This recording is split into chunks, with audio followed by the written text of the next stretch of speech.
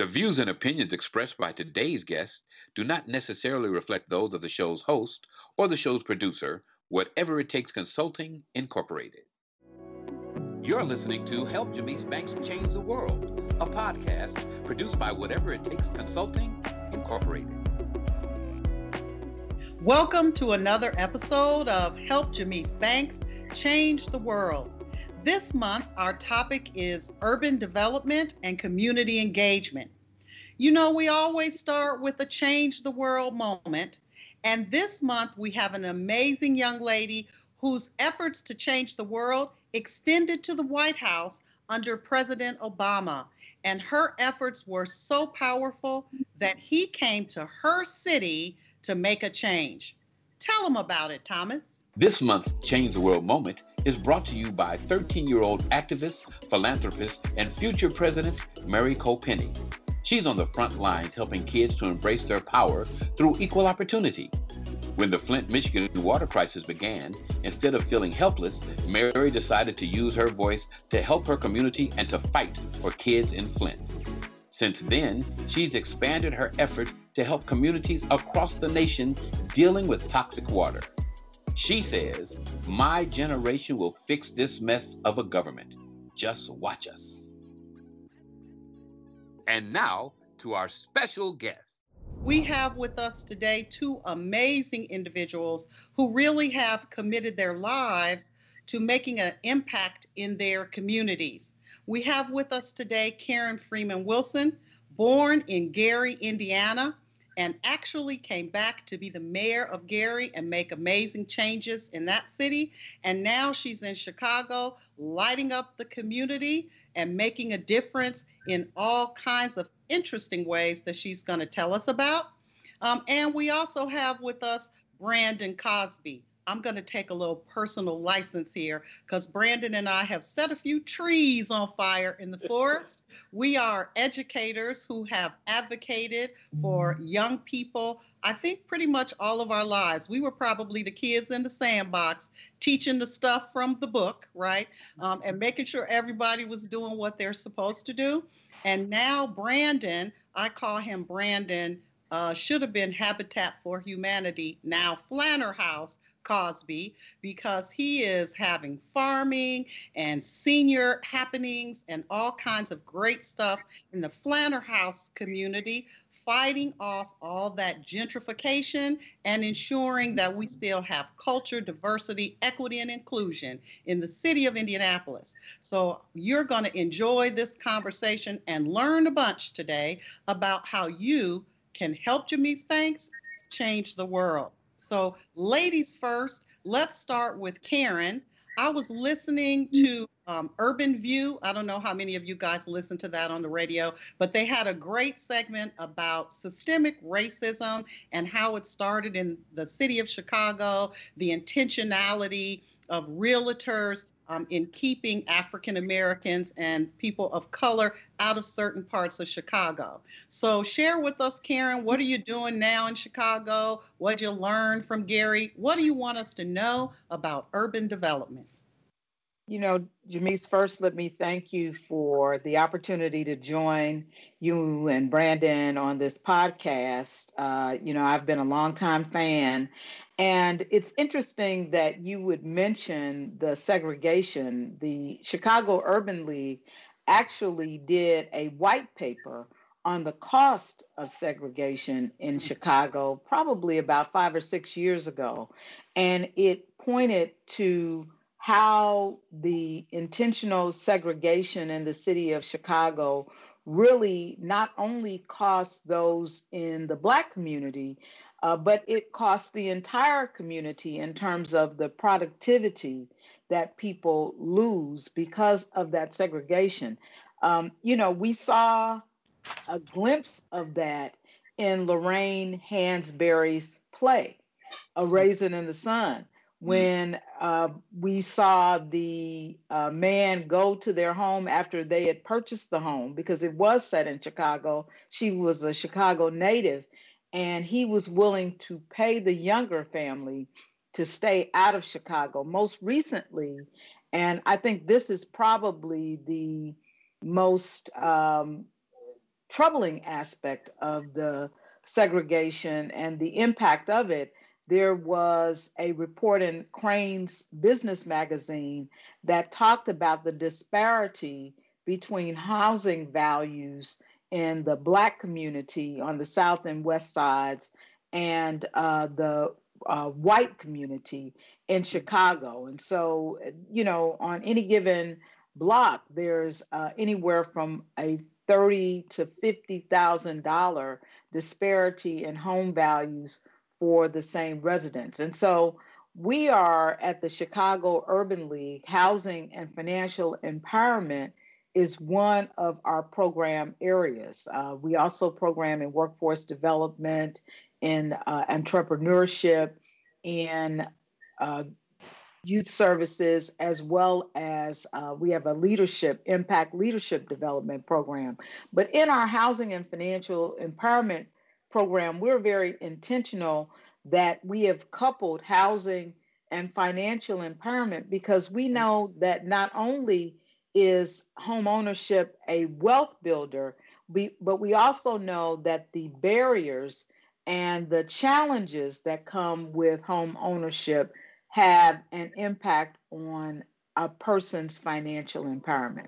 And Brandon, I want to attach you into that, because you and I have had some great conversations about the history of Flanner House. And many people don't know that the model that is now Habitat for Humanity really came from Flanner House and people of color, and the whole financial impact, economic impact. So share a little bit about that and what Flanner House is up to now in that regard. Well, Flanner House is 123 years old this year. And, the model, the sweat equity model that is most nationally recognized that Habitat for Humanity uses was actually adopted from Flanner House. Even if you look during the times of the implementation of the GI Bill and the number of Black men who served during World War II, and were trying to realize the benefits that were being denied to most Black men who had enlisted and had served. About 70% of all of those Black folks that ended up actually reaping the benefits on the housing side of the GI Bill actually reaped those benefits here in Indianapolis because of the work that Flanner House was doing, helping build homes. When financial institutions wouldn't cooperate, Flanner House started its own credit union. They started their own development corporation. So it was really kind of this intentional act of saying, like, we recognize the systemic inequities, and rather than push and engage in that, what we're going to do is we'll build the model ourselves, and then we will finance and build and develop and create our own communities. And so that work started in 1936. I'm happy to say that a good number of those homes are still standing, and a good number of them are still owned by those same families. And so this next generation that we're leaning into now is around how do we build a model of home ownership and connectivity so that folks in this historically Black neighborhood here on the near Northwest side can continue to stay. So that we can push back and fight against the model of gentrification by creating our own housing initiative where we work with families here in the neighborhood and the community, and the acquisition of abandoned houses and vacant lots, and doing new home construction or tear down to the studs and renovate to build dream home for clients here in the neighborhood at an affordable price point. With a financial partner in Lake City Bank that commits to never sell the mortgage for the life of the loan, so that our people in our community have a local access point to a financial institution that is committed to staying engaged as a partner with them. I know we have the Chicago area, the Gary area that's trying to come back up, and obviously Indianapolis. Gentrification in general, how is that affecting all of these neighborhoods? And are there some benefits to gentrification? It's, what we always talk about is that there are benefits to economic development, but right. The real question becomes, how do you do development without displacement? Okay. Right. And that's really, what ends up happening when we talk about neighborhoods and communities being gentrified is that the majority of the money that's being passed around, the majority of the development that is being done, it's not with a focus on the residents who are already there. It's on the idea and the plan of how do we bring other people in to displace residents and to displace the culture that has existed and maintained and sustained that neighborhood and community for generations. And so what we talk about rather than gentrification is withintrification, is what is the work that needs to happen so that we're able to capitalize on all of the assets, the human social capital in a neighborhood and a community within a given area to be able to then build the necessary infrastructure to elevate the quality of life of the people who are already there. And, as it relates to Chicago and Gary, first with Chicago, there's certainly gentrification. But what we've seen with Mayor Lori Lightfoot is an initiative called South by Southwest that is very intentional in not displacing relatives in the South and West sides, in ensuring that not only are residents considered in development, but that the development groups are diverse and that they have a diverse perspective that they're bringing to the table in historically Black neighborhoods. One of the things that we're seeing all over Gary, it used to be a phenomenon just on the lakefront in the city of Gary, but we're seeing it all over the city that there is an increase in housing values. And the great news is that because Gary is probably 90% Black, Black folks are benefiting from that. And so while gentrification is always something that you have to watch out for, to the extent that you have legacy cities like Gary and like Flint and some of the other places, the increase in home prices the increases are benefiting those Black folks in those communities. So I want to touch a minute on the economic and financial development part of this, because, we have difficulty as African Americans and people of color amassing wealth. Our homes get sold. I had a very dear friend that just got to the place where she couldn't maintain a really big house, moved to a smaller condo. Her house was in a historic area, and she really wanted to find an African American couple to sell her house to, or person, and just wasn't able to do that. People unable to get the backing from the bank, or have accumulated what they need to be able to finance a home. So how do we prepare ourselves and our children to be able to be homeowners, to be able to engage in what we need them to do so that our neighborhoods and communities are better developed and stay in the family, if you will? I think you raise a point that is extremely important, Jamise, and that's that you have to start with children.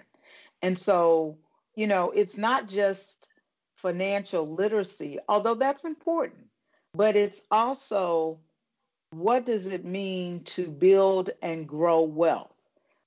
What does it mean, when you get, and I was talking to our team and really saying, and there's a very robust Indianapolis Urban League that we all are familiar with, and I'm sure that they do similar work to ours.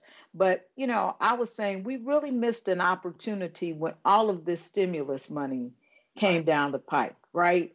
It was our opportunity to say, if you don't really need a car, or if you don't really need some of the things that people were inclined to spend those checks on, think about home ownership in the future. Think about opportunities to really save and amass wealth so that in the future you are in a better situation. And, while let's say you have 2 or 3 kids, so 3 or 4,000 seems like a lot of money.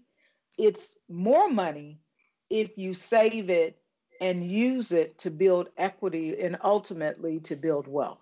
Yeah. So Brandon, you guys have kids, you do preschool and all of that. How do you feel, or what's your take on Karen's comments?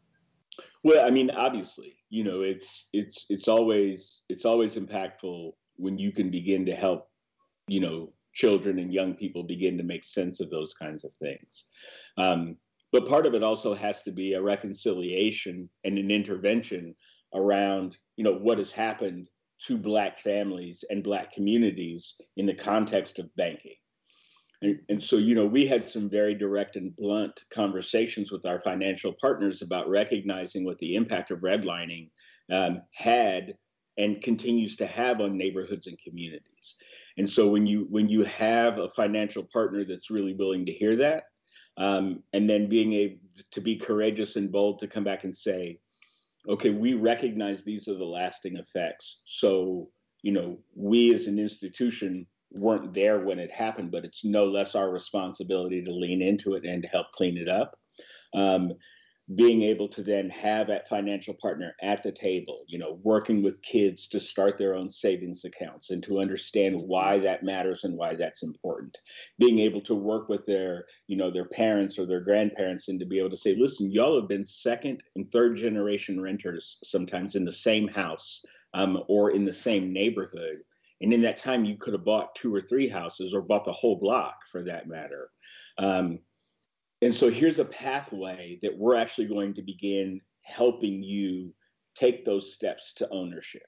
And we're going to roll into, your purchase agreement, all 100% of what would be required for a down payment. Because we recognize that if we can help you get over that hump, which quite frequently is a barrier to Black folks being able to buy homes, is not having the cash on hand for that down payment component of the purchase, and saying that we're in this with you and we're committed to making sure that you have a face, a name, an institution that's always going to be here in your community, that's going to help to begin to rectify some of the transgressions of the banking industry of the past, 75 to 80 years. You begin to see it slowly have that kind of transformative effect that we're hoping to really, to scale and to take, throughout most of the Black neighborhoods in the city. So who should be at the forefront of this push? Is it the church? Is it community organizations? Is it the schools? Who do you believe or feel should start pushing this narrative? Yes. All of the above. Because I think that part of what we have to understand is that the Black community, as it exists today, is not structured the same way that it was in the 50s and 60s. There's a large cross section of Black folks that are not in the church. Right. There's a large cross section of Black folks, sure, who will engage in community centers and multi-service centers like ours that don't have a particular religious affiliation. So to put all of our eggs in the basket of one type of institution to be able to carry the load, to really kind of to begin to move the needle for Black folks is misguided. That we've got to really, kind of help people get in where they can fit in and to be able to hit it on multiple fronts. I also wanted to raise that the new mayor of St. Louis, who is a soror, she's a Delta, Tashara Jones, has done just some groundbreaking work in this area with children's savings accounts. And so that's really a nod to the role that government can play. And she did it during her time as the treasurer of St. Louis, and she did it with charitable dollars. And, people always want to support programs, whether it's STEM or all of these other type of enrichment programs for young people. And those are good. Those are important. But, I'd rather start them off with $100 in a savings account, so that they can begin to understand the importance of that. So Thomas and I had this conversation, and I'm curious to hear where you all stand on this. After having read all the series of books that have come out since the death of George Floyd, I should say the murder of George Floyd, probably the most popular is How to Be an Anti-Racist, which was quickly followed by Anti-Racist Baby, right? One of the terms in that book is assimilation, and the notion that some of us, people of color, have assimilated into neighborhoods that don't necessarily support what we've been talking about here in terms of urban development and community engagement, right? So and we choose those things on purpose, right? We choose where we live. So what is your take on what we as people of color need to be doing to ensure that those things that should happen, urban development, the support of financial institutions, anti-racist policies, what do we do regardless of what zip code we live in? What do we do as individuals to support what you need in the work you do? That's an interesting proposition that I've thought about a lot, because my husband and I have always intentionally lived in the community. Now, there's some upsides and downsides to that. And when I say in the community, I mean in the hood. And, so you get awakened at night by gunshots, right? But you also demand a certain level of service, whether it's the local bank or whether it's the local Walgreens. And when those standards are not there or are not being met, because we understand what we should have and what our neighbors should have, we are in a position, whether it's even city services, we're in a position to say that this is unacceptable. Now, the downside of that is that, you have to deal with some of the greater challenges and, quite frankly, the more dangerous challenges that you find in the inner core of the city. And, one of the ways that people who choose to make a different decision, because it's a personal decision, they can always advocate for all parts of their community. One of the issues with assimilation is that you just can't go to another neighborhood and just come back to your other neighborhood on Sundays. You have to advocate 24/7. And quite frankly, because you've assimilated into another neighborhood, you don't have to worry about services there. They are going to be delivered, but you still have to understand the vital role that you can play in other neighborhoods. Yeah, I mean, and for me, very much, like Karen, I lived in the neighborhood, like in the cut, for years while doing the work. 2 years ago, I moved out of the neighborhood, and I honestly did it because I needed a space of anonymity. I needed to be in a part of the neighborhood or in a part of the community where people didn't know who I was, where when I got home, I could just be dad, where I could focus on my children and not always of every waking moment be focused on solving other people's problems that was taking my energy away from taking care of my own children. Yeah. And so for my own mental health, we now live outside of the neighborhood. But the other part of it is that being able to step away and then to drive back into the neighborhood every day is all the motivation and the time that I need to get angry and mad and fired up about everything that I see that is missing from this neighborhood that I know wouldn't be tolerated in other parts of the community. And so it's actually been beneficial both to me personally, but professionally, it's helped kind of put an even sharper edge to my sword when I lean into the fight. Brandon raises a good point. I just have to make this because you don't get to be off, right? Yeah. On any given day, at any given time, somebody can come to my door And whether it's $5 to get McDonald's, or whether it's to ask a question about what the city can or can't do, they feel that license because, after all, I'm right here, right? And so there are days that I think, yeah, it's probably time for us to look for the anonymity. And when he said anonymity, it resonated so much with me. So I'm just curious then. So do you know your neighbors in your inner city residence, and do you know your neighbors in suburbia? Because one of the things is, we used to have community. We don't have the same kind of communities like we used to. And because of some of the crazy things that go on in the world, people kind of live their lives in a little cocoon in their own vacuum. And so is that something that we need to work on as Black folks? So I know the old couple who live across the street from me because I make my boys take care of them. They take out their trash, they cut their grass, they do those kinds of things. I don't talk to anybody else in that neighborhood.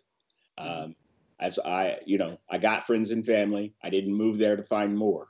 And literally in the neighborhood where I work, folks know Flanner House, and they know me so well, they know which window on the building is my office. So they don't even come to the receptionist desk to sometimes get to me. They will literally come and knock on my window and tell me that I need to come outside for a hot minute because they got to talk to me right now. And I love that accessibility and that level of accountability because I know the folks in this neighborhood will come see about me if I get it wrong. But I think Thomas raises an interesting point. How do we define neighborhood or community? So I grew up on the south side of Chicago, right? Everybody's mama was everybody's mama. Somebody was watching out for you 24/7. Even the guy on the corner with the process drinking out of the brown paper bag was saying, keep on moving and go to school, right? And we don't have neighborhoods in that same vein anymore. Is that a problem? Should we care about, what are we, when we talk about urban development, when we talk about community development, that sense of, like you said, Brandon, people knock on your window and feel comfortable doing that. Is that what we want in our neighborhoods, or what do we want community to look like? Go ahead. Well, go ahead, Brandon. Go ahead. No. Jamise, that's the thing that I love about the near Northwest side. What I tell people all the time about this neighborhood is that people over here love hard and they fight hard. Yeah. And you see that in the neighborhoods. Like people in this community, they tell you their last name, they tell you what 100 block of what street they grew up on, and they tell you where their people are, right? Like, so there's a list of notations of credibility that you got, like, for the person who's about to come in and tell me how to do my job or whatever. Like, their pedigree of their generational connection to the neighborhood and the community is very clearly articulated and outlined. And kids are held accountable that way. I think those things are still there. I think what happens is that we are so traumatized by the violence that we hear about or the issues around drugs that we stop looking at the things here that we do have because we're so focused on the things that we don't have. And that really was important to us. So when we, created, when we opened the grocery store here, when we opened the cafe, we named it after Cleo Blackburn, who was the executive director here at Flanner House for 40 years. So it's Cleo's, but the apostrophe in Cleo's is a West African Adinkra symbol. And it's a symbol that our flower farm is laid out in. And it looks like a flower. And it means abundance. And we intentionally chose that symbol. We wanted the farm to be, producing abundantly. But what it really was an homage to the people in this neighborhood, in this community, who'd had the resilience and the passion and the love to hang together through 40 years of disinvestment, through, the so-called desegregation orders, through white flight, through all of these things, that there was still this incredibly deeply passionate group of people who held this community together. And there is an abundance of that kind of love here. So we really wanted to pay respect to that. And I think that those are the kinds of things that exist in most of our Black communities around the country, that we tend to talk about the negative stuff more than we talk about the things that continue to hold a neighborhood and a community together and sustain it. You were going to say, Karen? No, Brandon is absolutely right. And what I would say is, while you may not have the traditional block that we all grew up on, you have those community gathering places in every city across this country. And I know that we have them in Chicago and Gary and other places. And I think that people are looking to create more and more of that every day, because they recognize how important that is. And while there is a focus on violence, the reality is that the violence has really robbed us, and in many instances, of that the security that allows us to engage with each other. Right. You were more inclined 10, 20 years ago to say something to someone that you knew was engaged in activity that didn't necessarily honor the community. But now you think, well, what are they going to do? Is that going to create danger? You were more inclined to embrace people who needed to have that guidance. And again, there's that question about, well, I don't really know that much about them. But if we're all afraid, then we'll never get out of this cycle. And, while I probably take more risks than I should, I'm willing to go outside of my comfort zone, because our community really does demand that. So I have to ask a political question.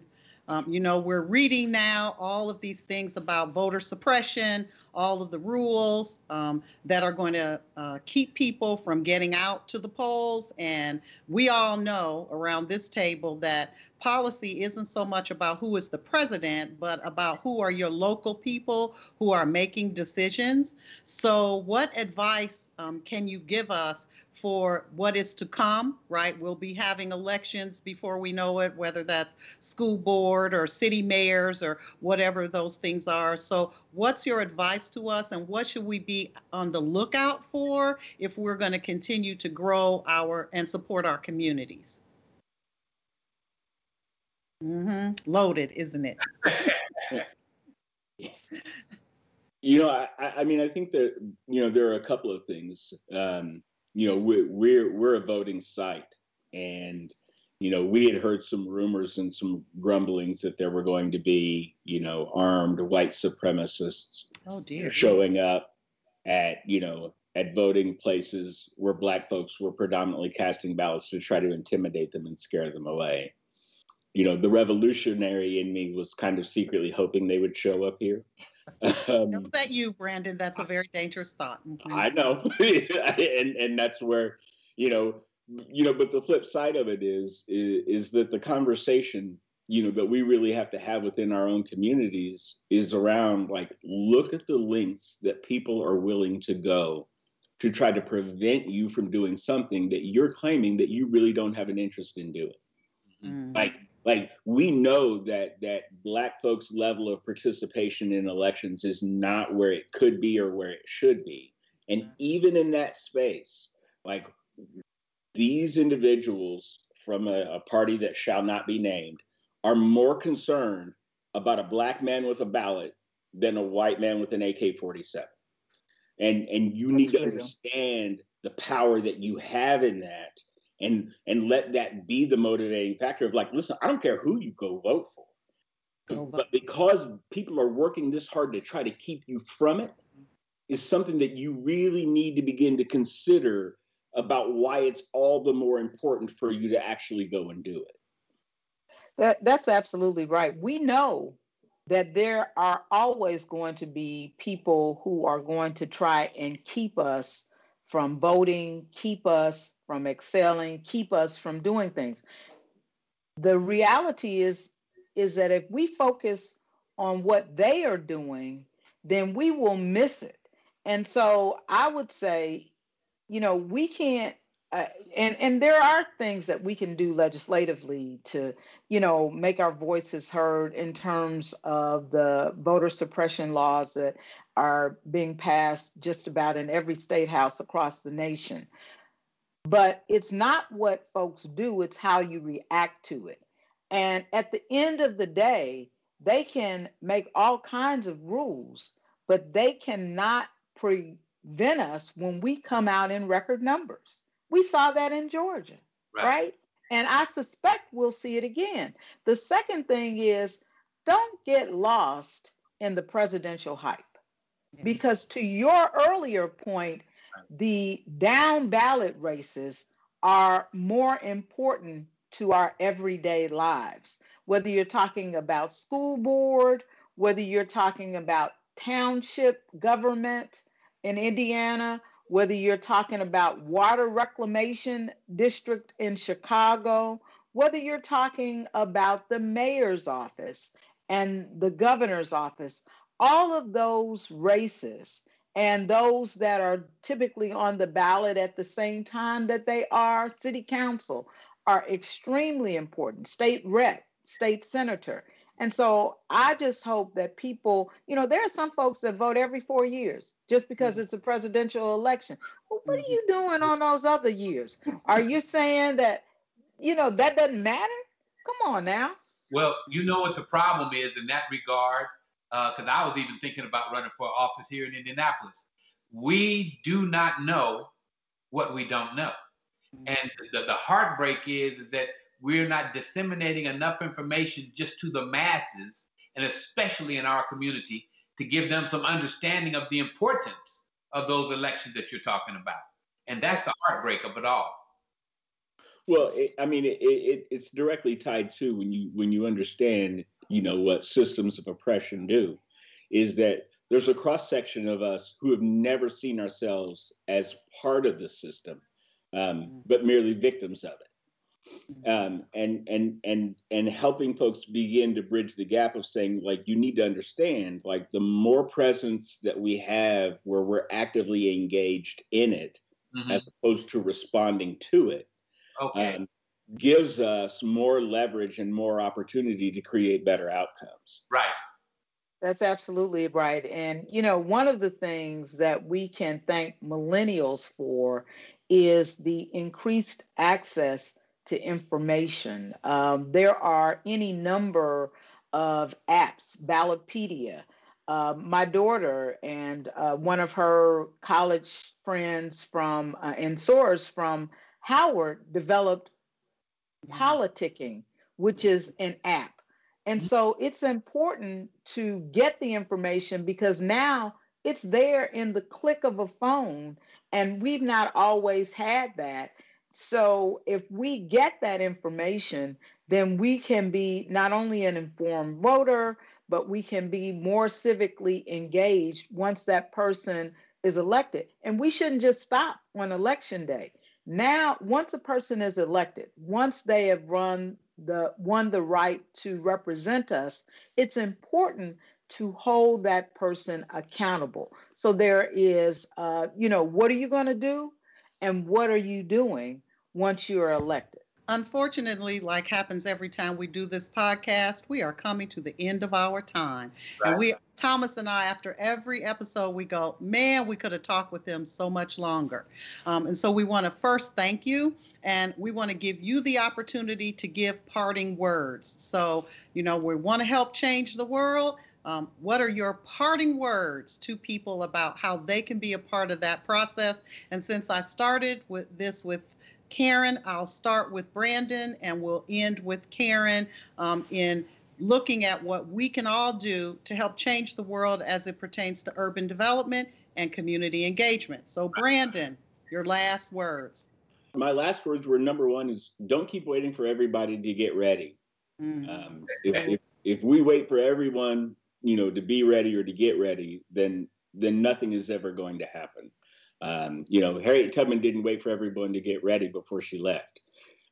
She was going, and who was ready to come was coming with her.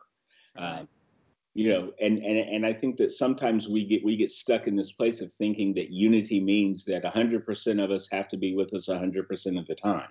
And the fact is that, when it's time to do work, like whoever shows up and who's ready to lean into the work is exactly who is supposed to be there. And so just don't wait for permission. Don't wait for your time. Don't wait for anybody else. It's the urgency of recognizing that if the Spirit hits you and moves you, that it's time to do something, then do it. And do it with the best of intentions with the other folks who are ready to go right then. Powerful words. And we close Absolutely. with my soror, Karen Freeman-Wilson.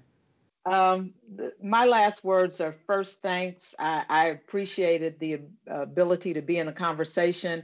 And I would just remind us all that everyone has a unique superpower. We all don't have the same, but we all have one. And with that superpower comes a responsibility to community.